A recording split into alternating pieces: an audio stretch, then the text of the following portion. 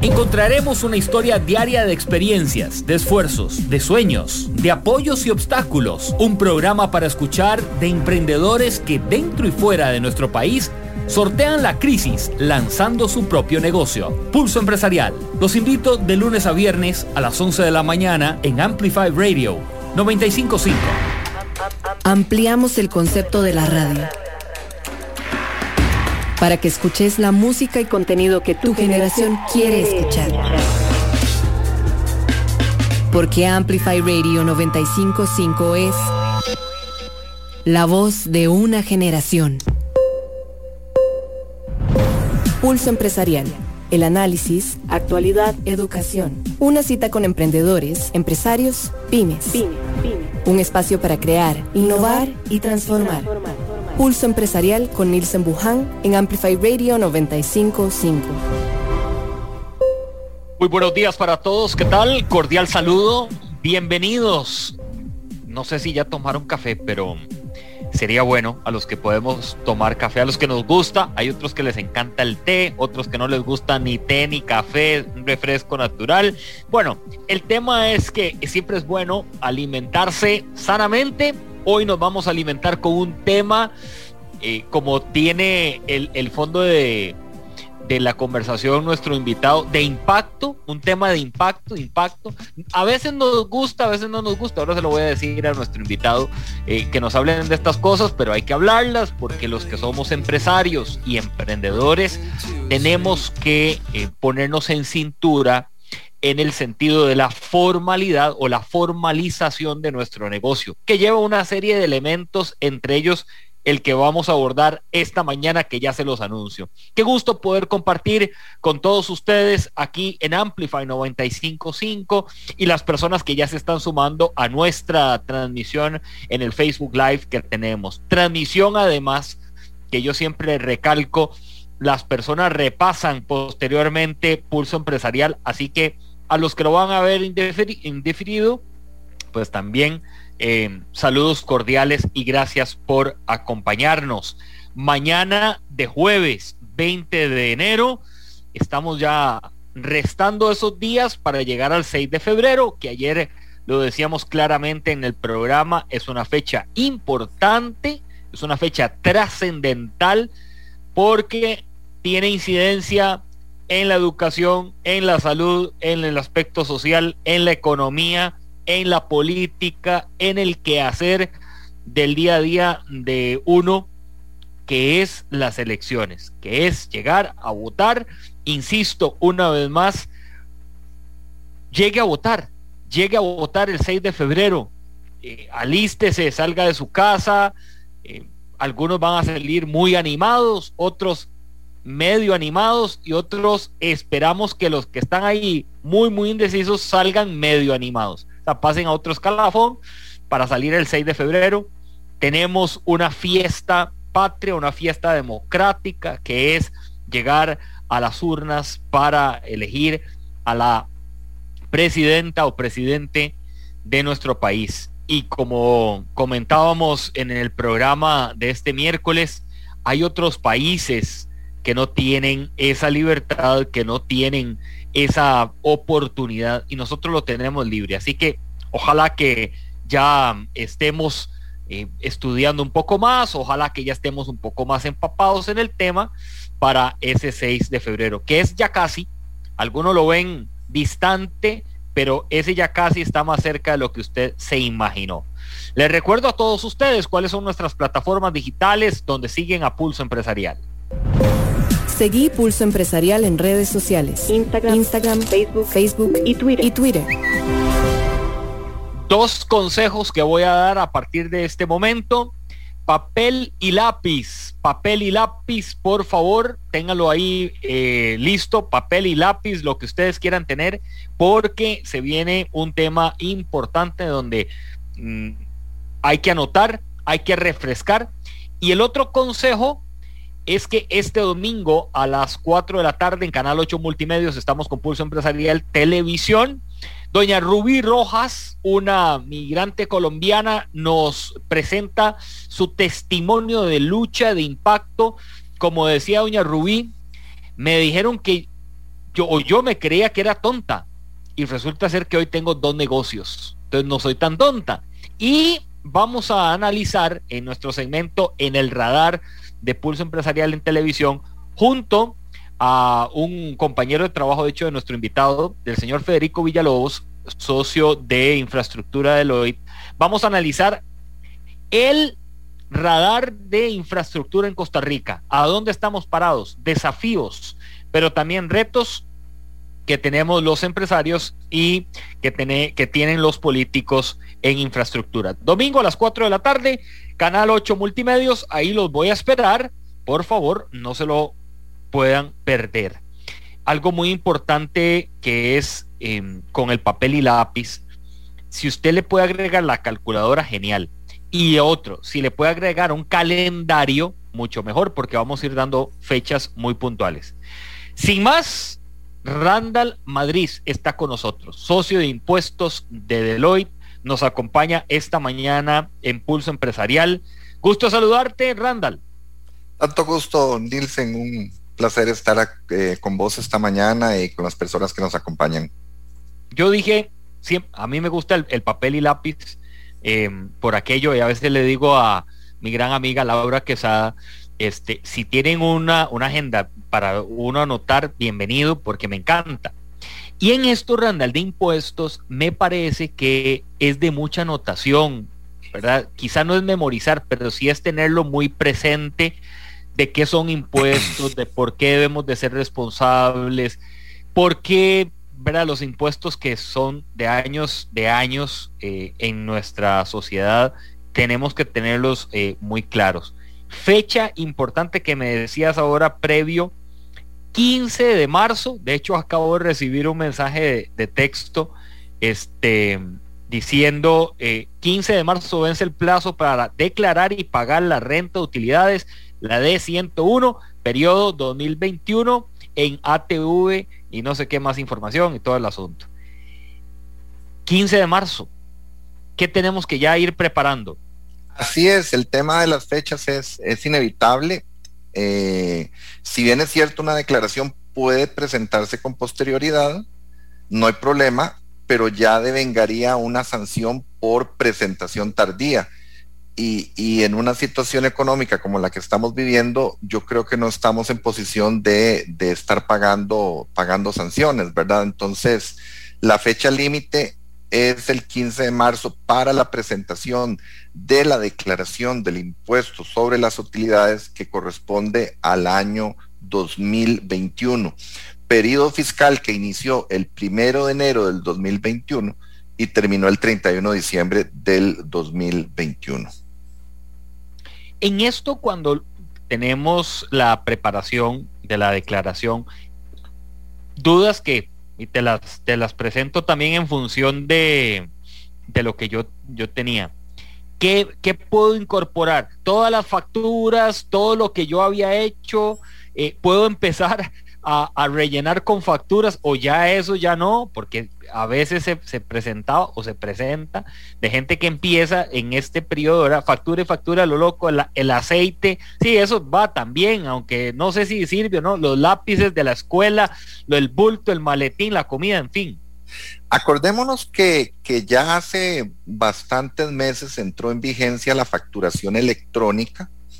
Entonces, digamos que ese es el primer gran filtro importante, ¿verdad? Es decir, la factura electrónica es la que va a soportar la deducibilidad del gasto. Otro gran concepto que utiliza la administración tributaria es que los gastos estén relacionados con la generación del ingreso. Y si uno visualiza la relación entre la administración tributaria y los contribuyentes, el campo de batalla está precisamente en los gastos. ¿Qué va a considerar la administración tributaria que es un gasto deducible y qué podría considerar el contribuyente que es un gasto deducible? Por ejemplo, algo tan sencillo como un almuerzo. ¿Qué tan superficial puede ver la administración tributaria un almuerzo o cómo lo puedo percibir yo como contribuyente si me reuní con unos clientes o simplemente estaba en mi día laboral, estaba en mi día de empresario y me tengo que detener a almorzar en mediodía? O sea, es una necesidad básica, tengo que cubrirla. Entonces, de ahí en adelante, claramente es donde se da la lucha. La administración rechazando gastos para engordar la base imponible y que el impuesto sea más grande, y el contribuyente tratando de meter todos los gastos que sean posibles para adelgazar esa utilidad y que el impuesto sea menor. Entonces, el concepto medular aquí es que el gasto esté relacionado con la generación de renta gravable. Y quizás el consejo es la prudencia, en el sentido de que si hay un gasto que es evidentemente no relacionado con la generación de la renta gravable, por más que esté soportado en una factura electrónica, quizás la prudencia nos llevaría a concluir que mejor no lo incluimos como deducible. Pero repito, el compás, el norte del compás está en ese punto, que el gasto esté relacionado con la actividad que genera los ingresos. Les voy a poner un ejemplo a todos porque a mí me ocurrió y gracias a mi contador Danilo Acuña que me jaló las orejas. Yo le decía, Danilo, pero las compras que uno hace en el supermercado. Entonces me dice, bueno, al menos de que tengas la forma de demostrar que esas compras son para la empresa y que logres demostrar que además la empresa tiene ya sea o un comedor o que se dedica a algo relacionado con alimentación, creo que te lo pasaría. Difícilmente porque ya estás registrado con un servicio que no es compatible. Entonces, para que vean un poco también, creo a veces, Randall, que se nos va la perilla, ¿verdad? Moviendo o queremos moverla porque decimos, Randall, pero es que viera que yo tengo un montón de gasto en algo que no tiene relación con mi negocio, pero metámoslo, Randall, o sea, no, ¿verdad? No pasa nada. Ahí el concepto, mi estimado Nielsen, es el concepto de que el impuesto se autoliquida. Es decir, el ejercicio es un ejercicio en el cual yo como contribuyente me planto frente a la pantalla de la computadora y todas las casillas están en blanco. Entonces, yo soy el que lleno esas casillas con lo que estimo que es lo conveniente. Digamos que no entrando a discutir sobre el tema de los ingresos, porque vamos a partir del supuesto de que todos los ingresos los estoy facturando, ¿verdad? Si no lo hiciera así, ya tenemos problemas de evasión, ¿verdad?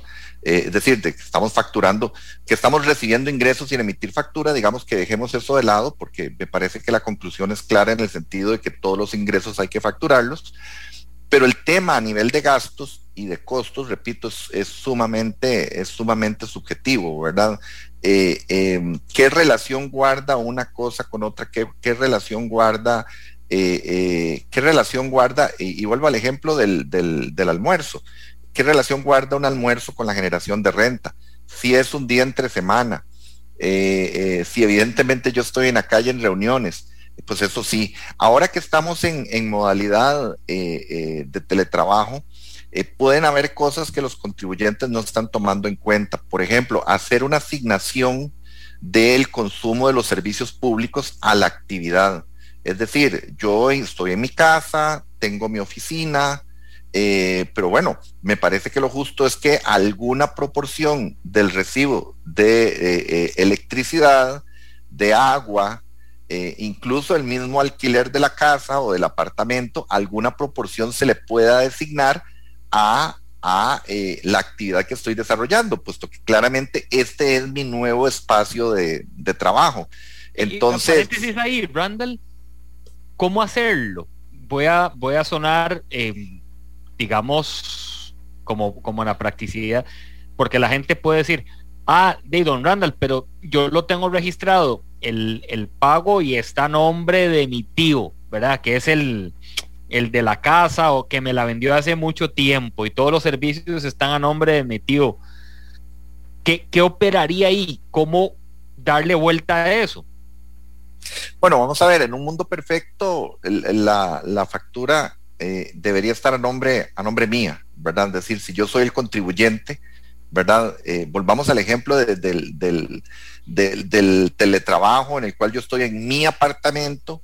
Entonces empecemos de lo más grande a lo más pequeño. El contrato de arrendamiento está a nombre mío.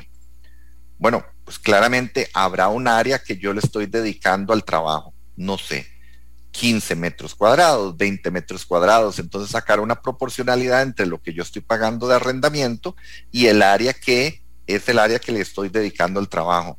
Luego, que el servicio público está a nombre mío, de nuevo. Asignar una porción de ese servicio público, bien sea electricidad o bien sea agua, a la actividad. Y de nuevo, caemos en la subjetividad. Bueno, ¿de qué tamaño es mi área de trabajo? Es de 20, pero a ratos si me tapo un ojo ya parece de 25. Bueno, no sé, eso es algo sumamente subjetivo. Y luego, de nuevo, rescato el concepto que es una autoliquidación. La administración tributaria conserva poderes para luego cuestionar esa declaración, llamar al contribuyente y decirle, óigame, ¿y cuál fue el criterio que usted asignó aquí?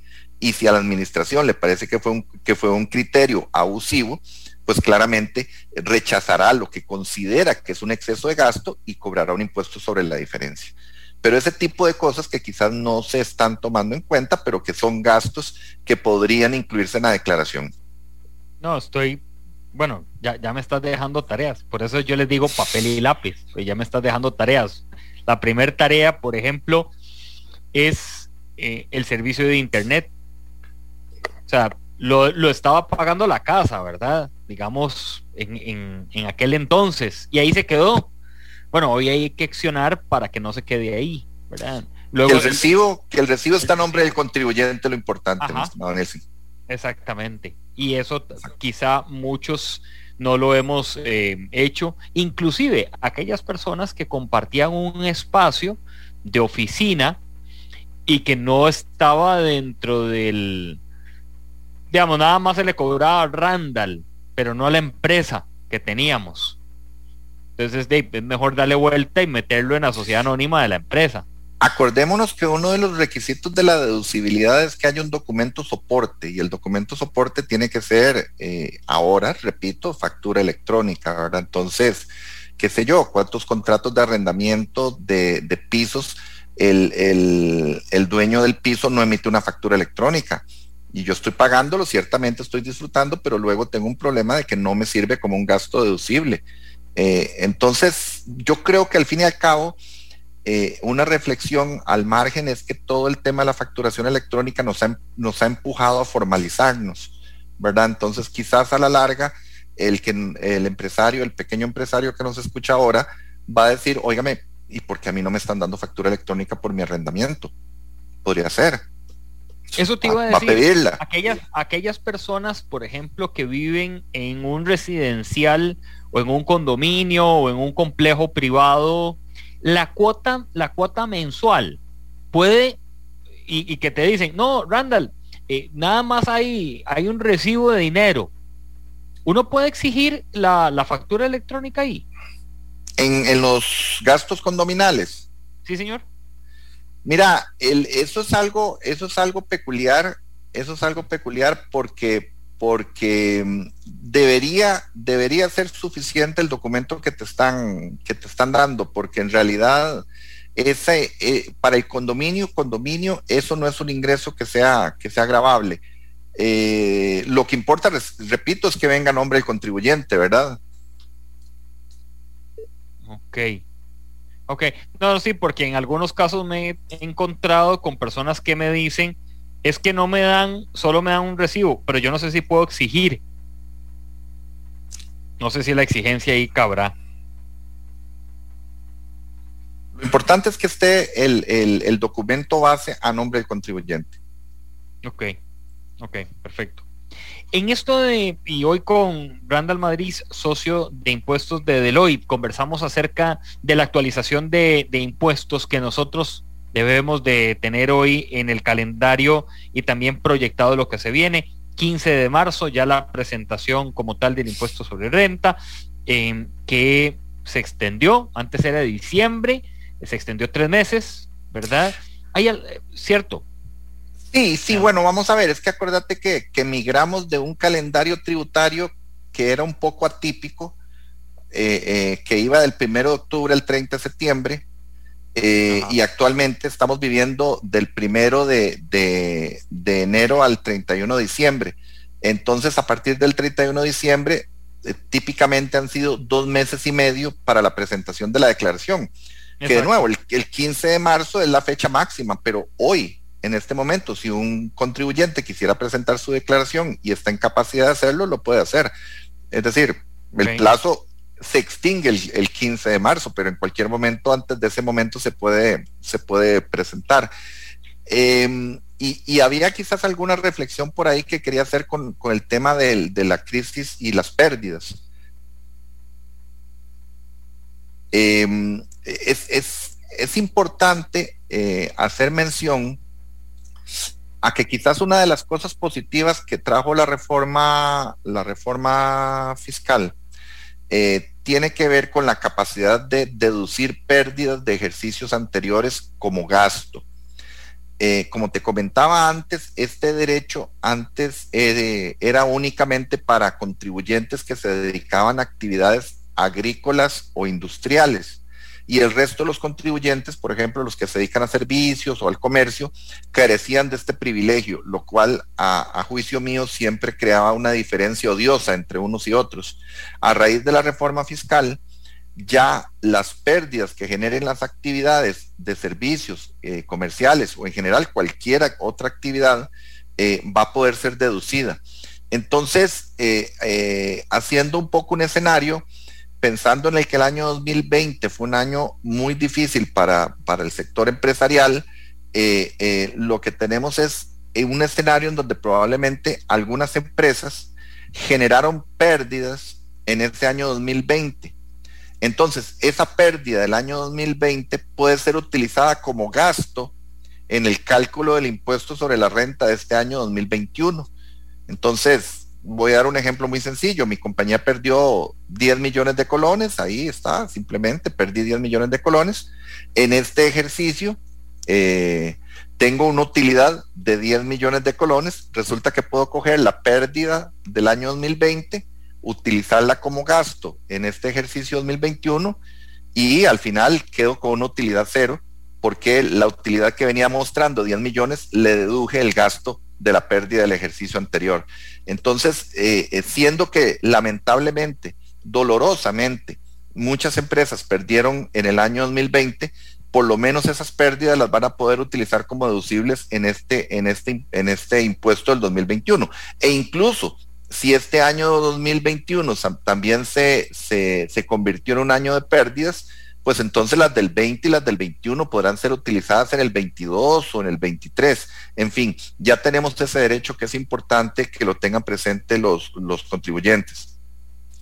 Ahí, Randall, por aquellos vivillos, nada más el registro de pérdida no es lo que yo me invente y lo que yo suponga.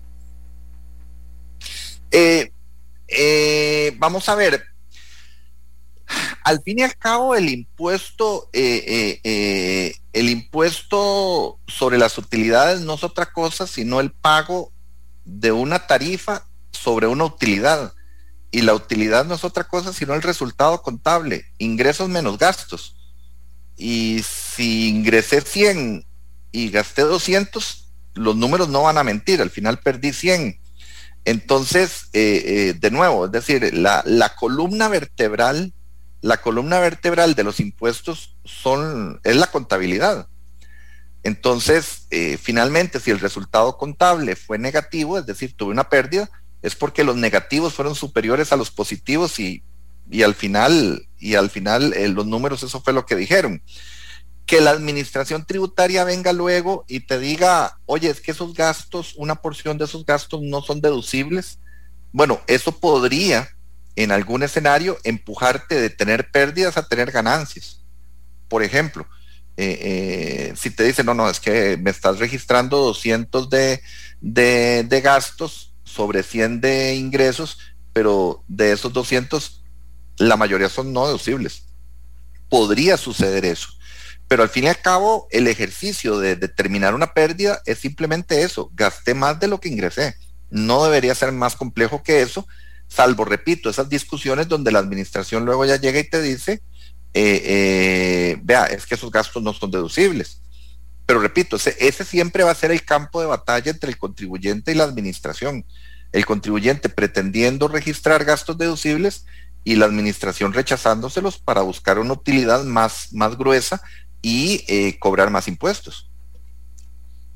Randall Matriz con nosotros esta mañana, socio de impuestos de la firma Deloitte en Costa Rica, abordando acerca de la actualización que tenemos en materia de impuestos, en materia tributaria. Nosotros como empresarios, usted como contribuyente también, que de alguna u otra manera debemos de estar muy actualizados en fechas, en presentación de documentos, siempre en momentos. Recuerdo que en algunos conversatorios que hemos tenido levantan la mano de decir completo lo que se me está presentando en la plataforma de Hacienda, por ejemplo, cómo lo lleno, cómo lo voy construyendo. No tengo contador, ¿qué hago? Y resulta ser que la empresa ya tiene 10 años, entonces, bueno, hay que limpiar ahí todos los cuadernos llenos de polvo y de termitas, seguro, pero bueno, hay que hacerlo. O sea, hay que, ante todo, creo que una de las enseñanzas que particularmente me ha dejado pasar a la figura de empresario es la formalidad y la formalización. Y uno de esos pasos, uno de esos escalafones es la parte de impuestos y todo el tema tributario. Cuando te dicen, por ejemplo, que va a ser un tema que lo vamos a abordar después de la pausa, que es la parte de sociedades, cuando te dicen, usted tiene una sociedad o cómo está registrado, cómo aparece, no lo ha hecho, o está a nombre del negocio de Randall Matriz, pero cómo está a nombre de Randall Matriz y Randall no figura en nada aquí, o toda esa formalidad, creo, Randall, que a veces se nos escapa. Es que pueden ser temas, digamos, que de pronto algunos dirán, Nielsen, pero eso es un tema viejo. No, eso pero no, yo he tenido gente que tiene negocios de larga data y aún están pegados con eso. A eso se le llama el costo de la formalización, ¿verdad?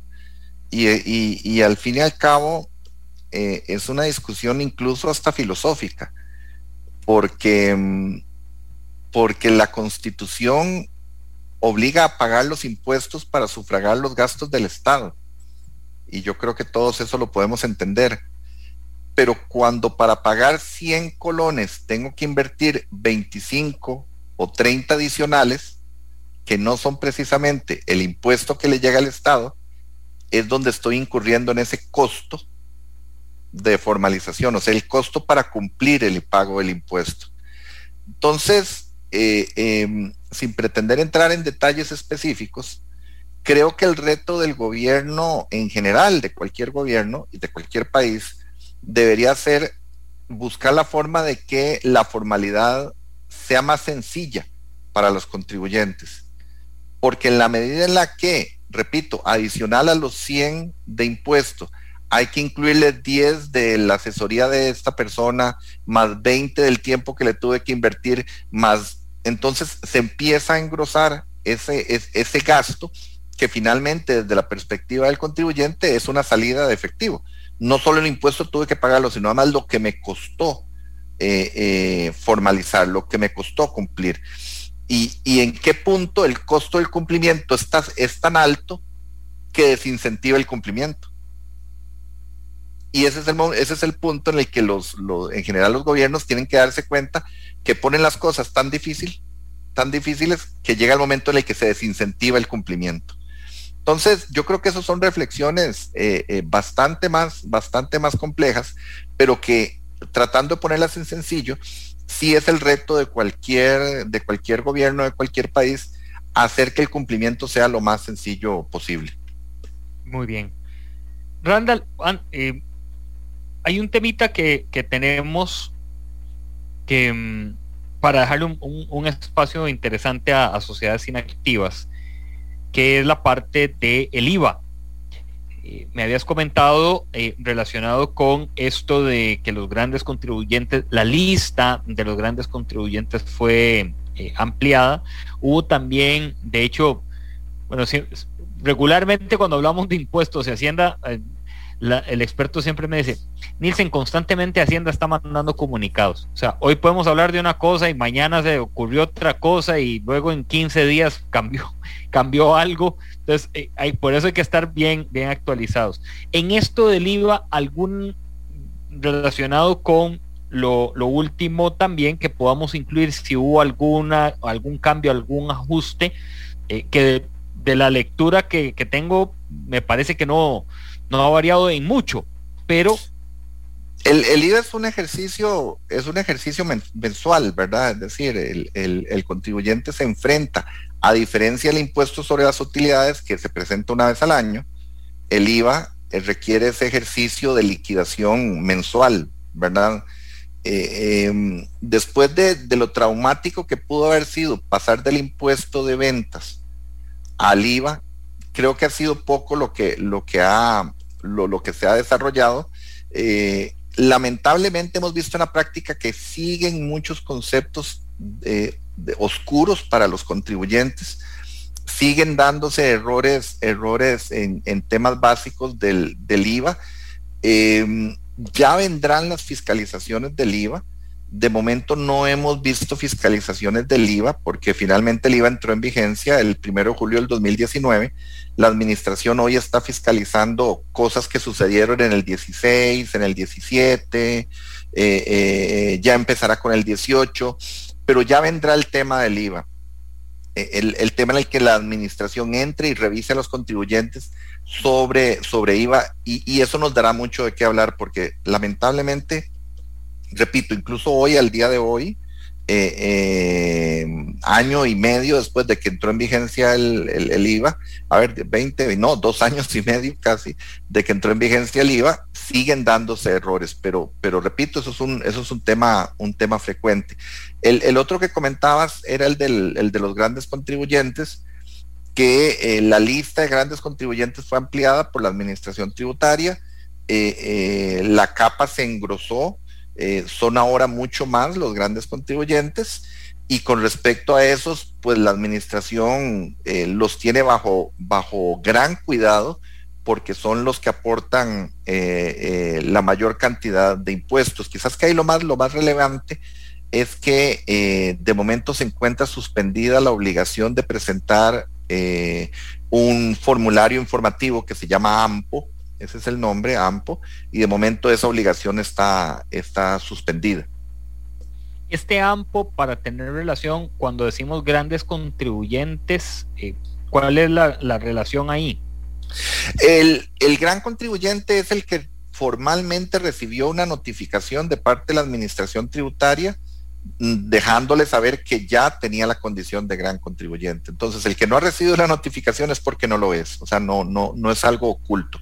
Tiene que haber una actuación de la administración dejándole saber al contribuyente que efectivamente su condición es de gran contribuyente. Y el AMPO, como te digo, es una herramienta de naturaleza informativa que tiene que presentarse de forma anual, pero que la presentación de la herramienta para este año ha sido suspendida porque la administración está revisando el formato del documento. Entonces, digamos que por ahí lo que estaríamos esperando es que la administración en algún momento nos deje saber cuándo pone a disposición del contribuyente el nuevo formulario y de momento eso es lo que habría que decir. Randall, en temas del IVA, quizá algunos todavía se les ha escapado, espero que sean los pocos, de actualizar, digamos, productos o servicios. Esto porque en algún momento recuerdo que nosotros teníamos personas que tenían sus negocios y todavía les daba la duda, ¿esto le aplico cuál porcentaje? Y por qué sí y por qué no. Yo sé que, o sea, a 2 años y medio me parece que debería estar muy depurado. Vamos a ver, la tarifa vigente es la del 13%.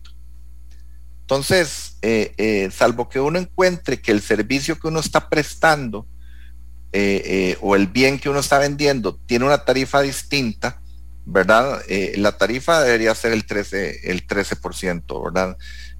Todos sabemos que existe la canasta básica tributaria que está grabada con un 1%, luego están los servicios de educación, pero salvo educación, salud, pero repito, salvo esos lunares, en general, la tarifa aplicable es la del 13%, ¿verdad? Y esa debería ser, digamos, algo que el contribuyente debería tener claro.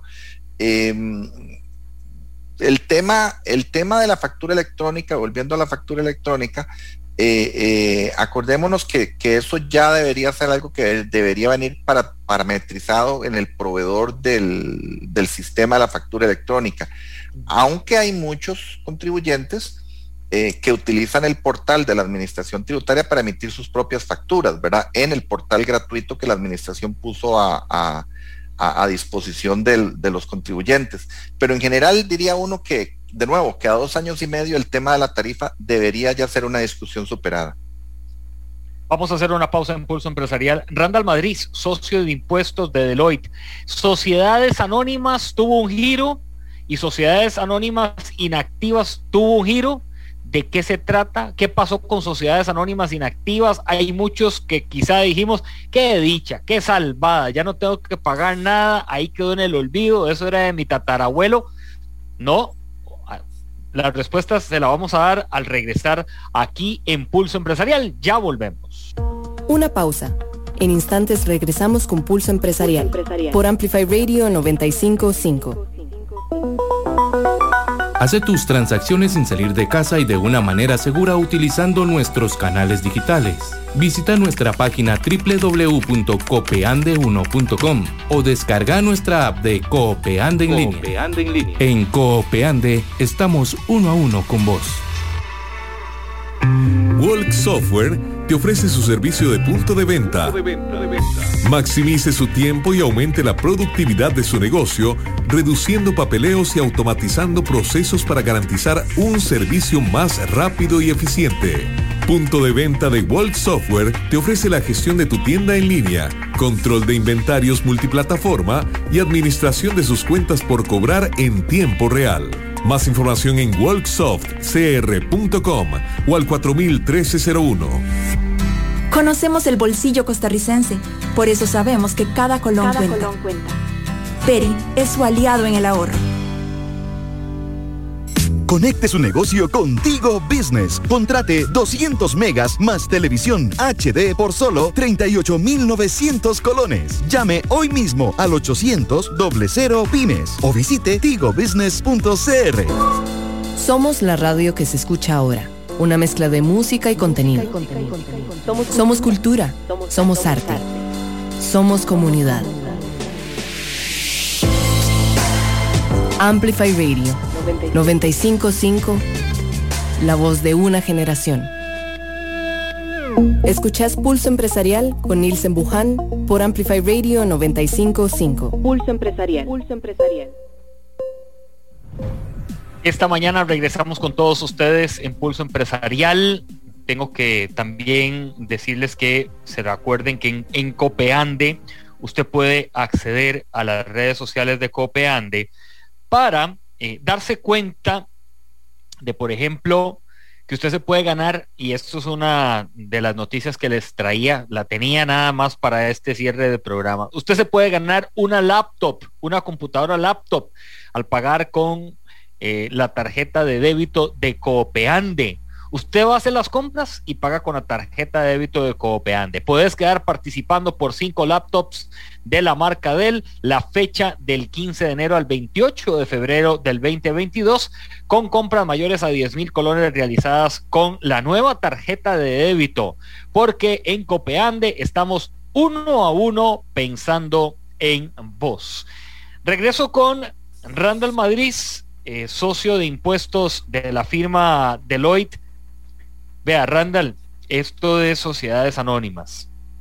¿Cuánta gente creó sociedades anónimas para tener ahí el carro, la bici, el cuadraciclo, el escritorio, la ventana, todo, ¿verdad? Conozco un caso de que llevaban como 10 y aparecían en todo lado, ¿verdad?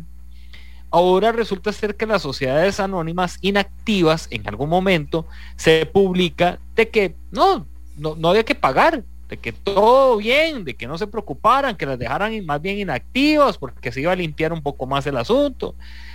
Y eso giró. Hay una noticia que nos traes y que hay que ponerle mucho cuidado.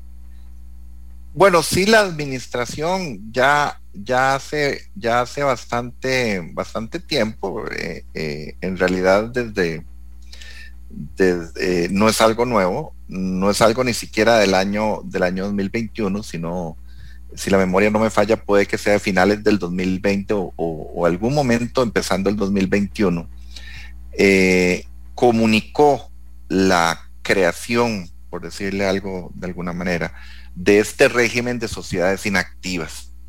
Básicamente eso derivó del cuestionamiento de que cuántas sociedades están inscritas en el registro mercantil de Costa Rica, no sé, 700,000, 800,000, el número anda por ahí, y finalmente cuántas de esas están registradas como contribuyentes ante la administración tributaria, y son muchísimas menos. Entonces la pregunta que surgió es, ¿y qué hacen esas sociedades? ¿Quién está viendo qué hacen esas sociedades? Eso es como, ¿y ahora qué? ¿Qué hay ahí? ¿Qué control tienen esas sociedades? ¿Qué tienen, qué no tienen? Ese fue un cuestionamiento. Luego, por otra parte, acordémonos que las ganancias de capital antes no eran gravables en Costa Rica.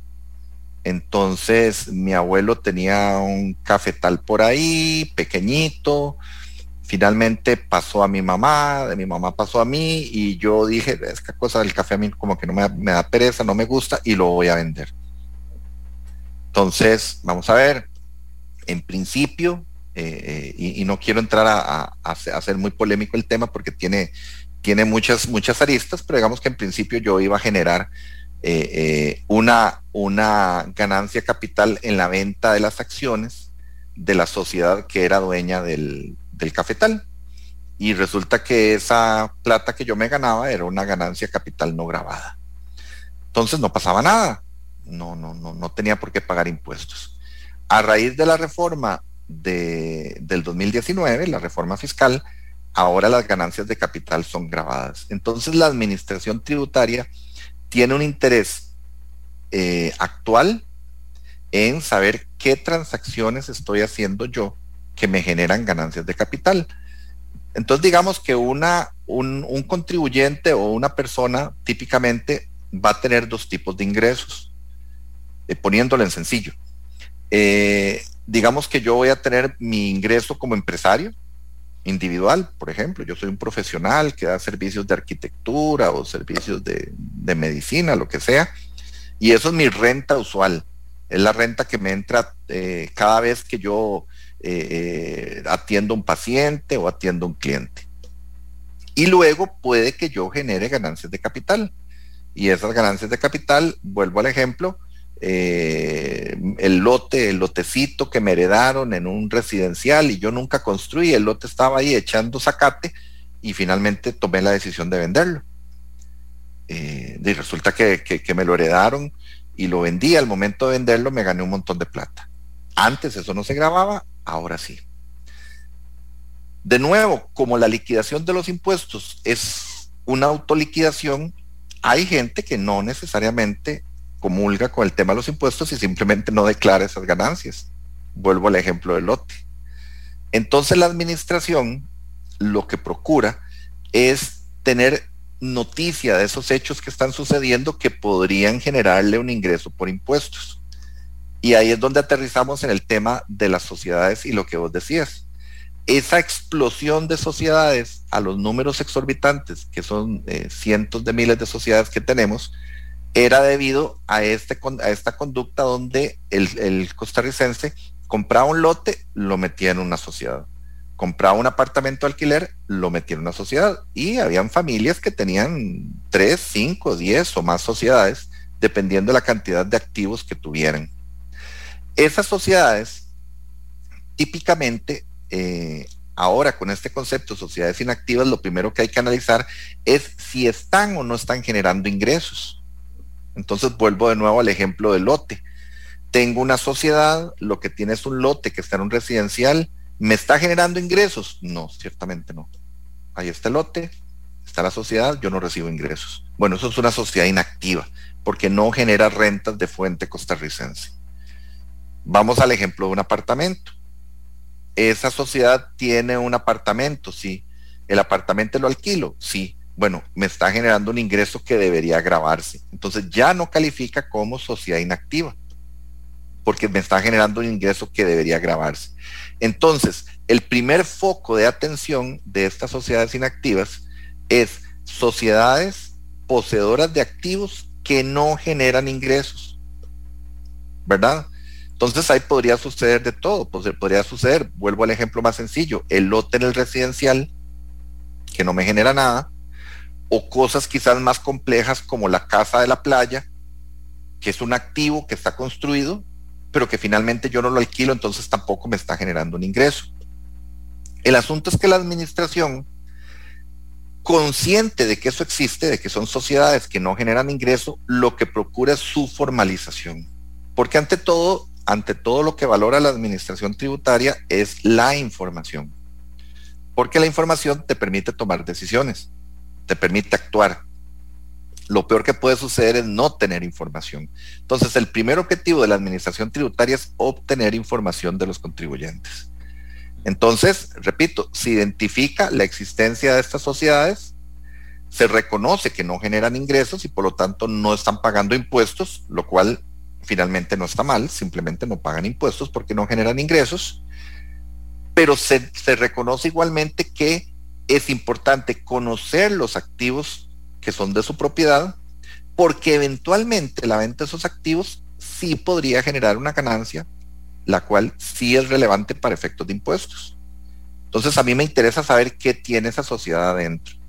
Entonces es donde la administración crea el régimen, crea una actividad para que los contribuyentes elijan esa actividad al momento de ingresar al portal de la administración tributaria y decir, óigame, si esta sociedad es inactiva, voy a pinchar la actividad número tal, que es la que se refiere a sociedades que no generan renta, que son inactivas. Ya con eso elijo el régimen en el que yo tengo esa sociedad y a raíz de elegir el régimen vienen las consecuencias de el cumplimiento tributario, es decir, bueno, ¿qué cumplimiento tengo que hacer? La administración dejó en suspenso durante muchos meses cuál era el formulario que tenían que presentar estas sociedades. Simplemente o no lo había diseñado o no lo, en fin, las razones que hayan sido, finalmente la administración no había puesto a disposición de los contribuyentes el formulario.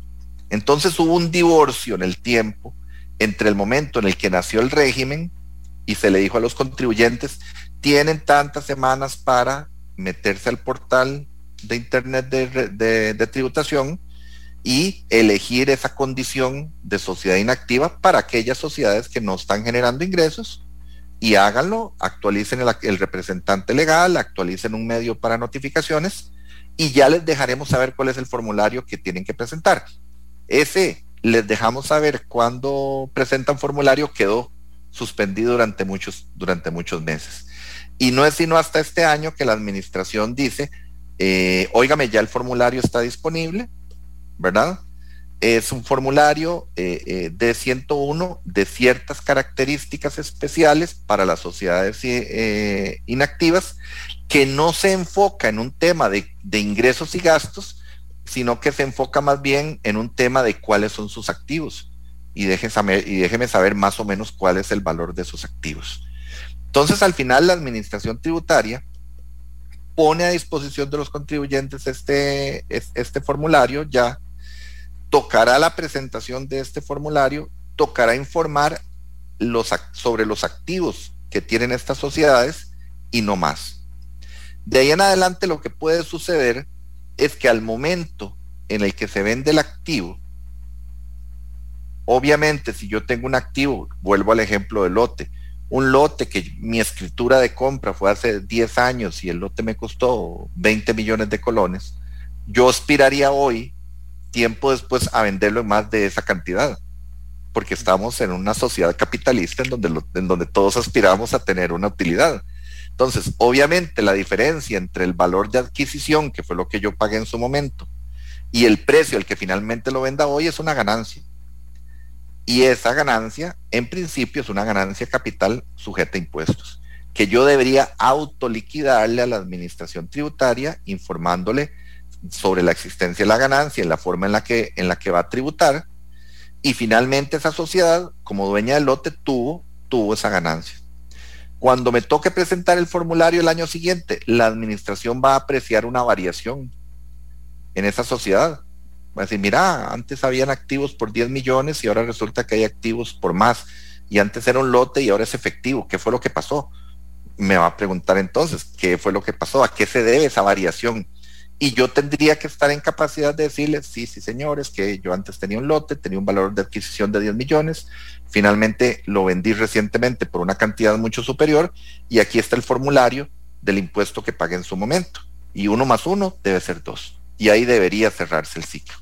Pero esa capacidad de transparentar lo que sucede dentro de esas sociedades inactivas existe a partir del momento en el que se crea el régimen y ya finalmente la administración empieza a recolectar información vía este formulario que ya está disponible. Randall, en esto que nos has ampliado acerca de las sociedades anónimas inactivas, en el papel y lápiz que estamos anotando, 1, revisar cómo están compuestas ellas, o sea, actualizar su composición. Esto porque se me venía ahora a la mente aquella persona que tiene esa casa en la playa o tiene un bien nada más y ahí está la sociedad y en su momento hace 25 años estuvo el tío abuelo, ya falleció, estuvo la sobrina, se está viviendo en otro país. Entonces quizá, no sé si hay que hacer un replanteamiento, analizarlas, a tomar los libros otra vez y analizarlos. Vamos a ver, va a ser traumático porque venimos con ese tipo de historias coloridas, ¿verdad? Del lote en la playa y la casa la hizo el abuelo. Pero abuelo finalmente no le pagó a nadie por hacer la casa la hizo él con sus propias manos. Entonces, ¿cuál es el costo de esa casa? ¿Y cuál es el costo histórico de ese lote? Si ese lote resulta que al fin y al cabo el abuelo lo compró en efectivo en aquellos años y lo que hay es una escritura vieja. O sea, van a suceder muchas cosas muy coloridas. Pero a lo que finalmente se va a arribar es a determinar el valor de adquisición que tuvo esa propiedad en algún momento. Mi consejo es, número 1, identificar estas sociedades inactivas. Número 2, ojalá en el momento en el que la administración abrió el espacio para formalizar que estas sociedades fueran tenidas como inactivas, ojalá se haya ejercido ese derecho. Si no, pues bueno, habrá que hacerlo hoy, no queda de otra. Es decir, lo que no se hizo entonces tendrá que hacerse ahora. Y luego descargarla el formulario que la administración está poniendo a disposición de los contribuyentes y enfrentarse a las preguntas que vienen en el formulario. Porque literalmente lo que toca es enfrentarse a ese momento y decir, bueno, tengo la casa, pero ¿cuál es el valor? Uno diría que el valor tiene que ser el valor de adquisición, ¿verdad? Es decir, finalmente tiene que ser el valor de adquisición. Ahora bien, quizás aquí mezclo este consejo con otro adicional. Acordémonos que en términos de ganancias de capital, y esta discusión se dio en Asamblea Legislativa, ya esto se discutió en un tono similar, que es el activo que voy a vender, del cual yo carezco de un valor cierto, por las razones que sean. Pueden ser razones, repito, tan pintorescas como que simplemente nadie se acuerda cuánto se pagó por eso y resulta que la escritura dice un valor que no es el correcto. En fin, ya eso queda para el anecdotario. Pero la administración, el Congreso finalmente le abrió al contribuyente 2 puertas para poder pagar la ganancia capital de activos que eran propiedad del contribuyente antes del 1 de julio del 2019. Entonces ahí claramente, ese 1 de julio del 2019 marca un ecuador en términos fiscales. Para activos que eran propiedad del contribuyente antes del 1 de julio del 2019, el contribuyente puede optar, cuando vende ese activo, puede optar por dos formas de tributación. Una forma de tributación es decir, no tengo idea cuál es el costo de esta casa, y si tributación me pide que lo construya, carezco de los elementos para armar el costo, entonces voy a pagar un impuesto que es igual al 2.25% del precio de venta. Entonces, repito, a mí no me importa cómo adquirí el lote, si lo heredé, si lo compré, no sé cuánto realmente fue lo que pagó, no sé las mejoras cuánto es lo que valen, nadie se le ocurrió guardar la factura del constructor cuando la construyó hace 20 años, la circunstancia y la situación que sea. Simplemente no estoy en capacidad de demostrar un costo, entonces opto por pagar un impuesto que es igual al 2.25 del precio de venta. El precio de venta es el que me están pagando hoy, el tercero que quiere comprar el activo. Entonces, un notario serio va a otorgar una escritura en la cual se pone el monto real. Ya no podemos manejar valores en papel y otros valores por debajo de la mesa, no es lo recomendado. Entonces un notario serio asesora y dice, bueno, aquí hay que poner el valor real de la transacción. Recordémonos que ahora hay que justificar capitales frente a los bancos, entonces no se trata de que recibí una transferencia y no estoy en capacidad de demostrar cuál es el origen de esa transferencia. Tengo que presentar una escritura para decir, si me están entrando 100 millones de colones es porque acabo de vender esta casa y aquí está esta escritura, ¿verdad? Entonces, repito, en la escritura se pone el valor cierto de la venta y el que está vendiendo el activo dice, bueno, ¿cuánto es 2.25 de esto? ¿Okay? Estos son 2.25 y lo deposito y liquida el impuesto. Y se acabó la historia, no me voy a martirizar con el costo ni imaginarme el costo. Ahora bien, la otra opción, si yo sí estoy en capacidad de demostrar cuál es el costo, tengo una escritura que efectivamente demuestra lo que yo pagué en su momento, e incluso tengo documentos soportes de la construcción, de cuál es el costo de la construcción, puedo optar por pagar un 15% de la ganancia, entendiendo la ganancia como la diferencia entre el precio de venta y el costo. Pero es porque en ese caso, sí estoy en capacidad de demostrar el costo.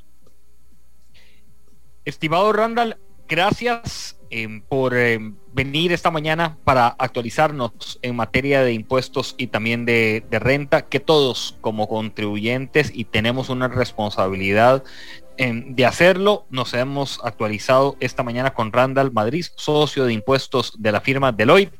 Gracias, Randall.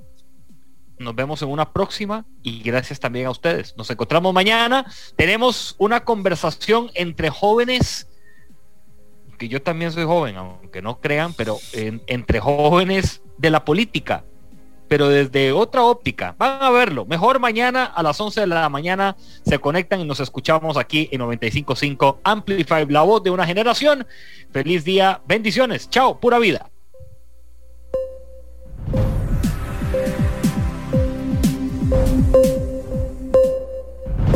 Historia diaria de experiencia, sueños, de esfuerzos, apoyos y obstáculos. Pulso Empresarial con Nielsen Buján, de lunes a viernes a las 11 de la mañana, en Amplify Radio 95.5.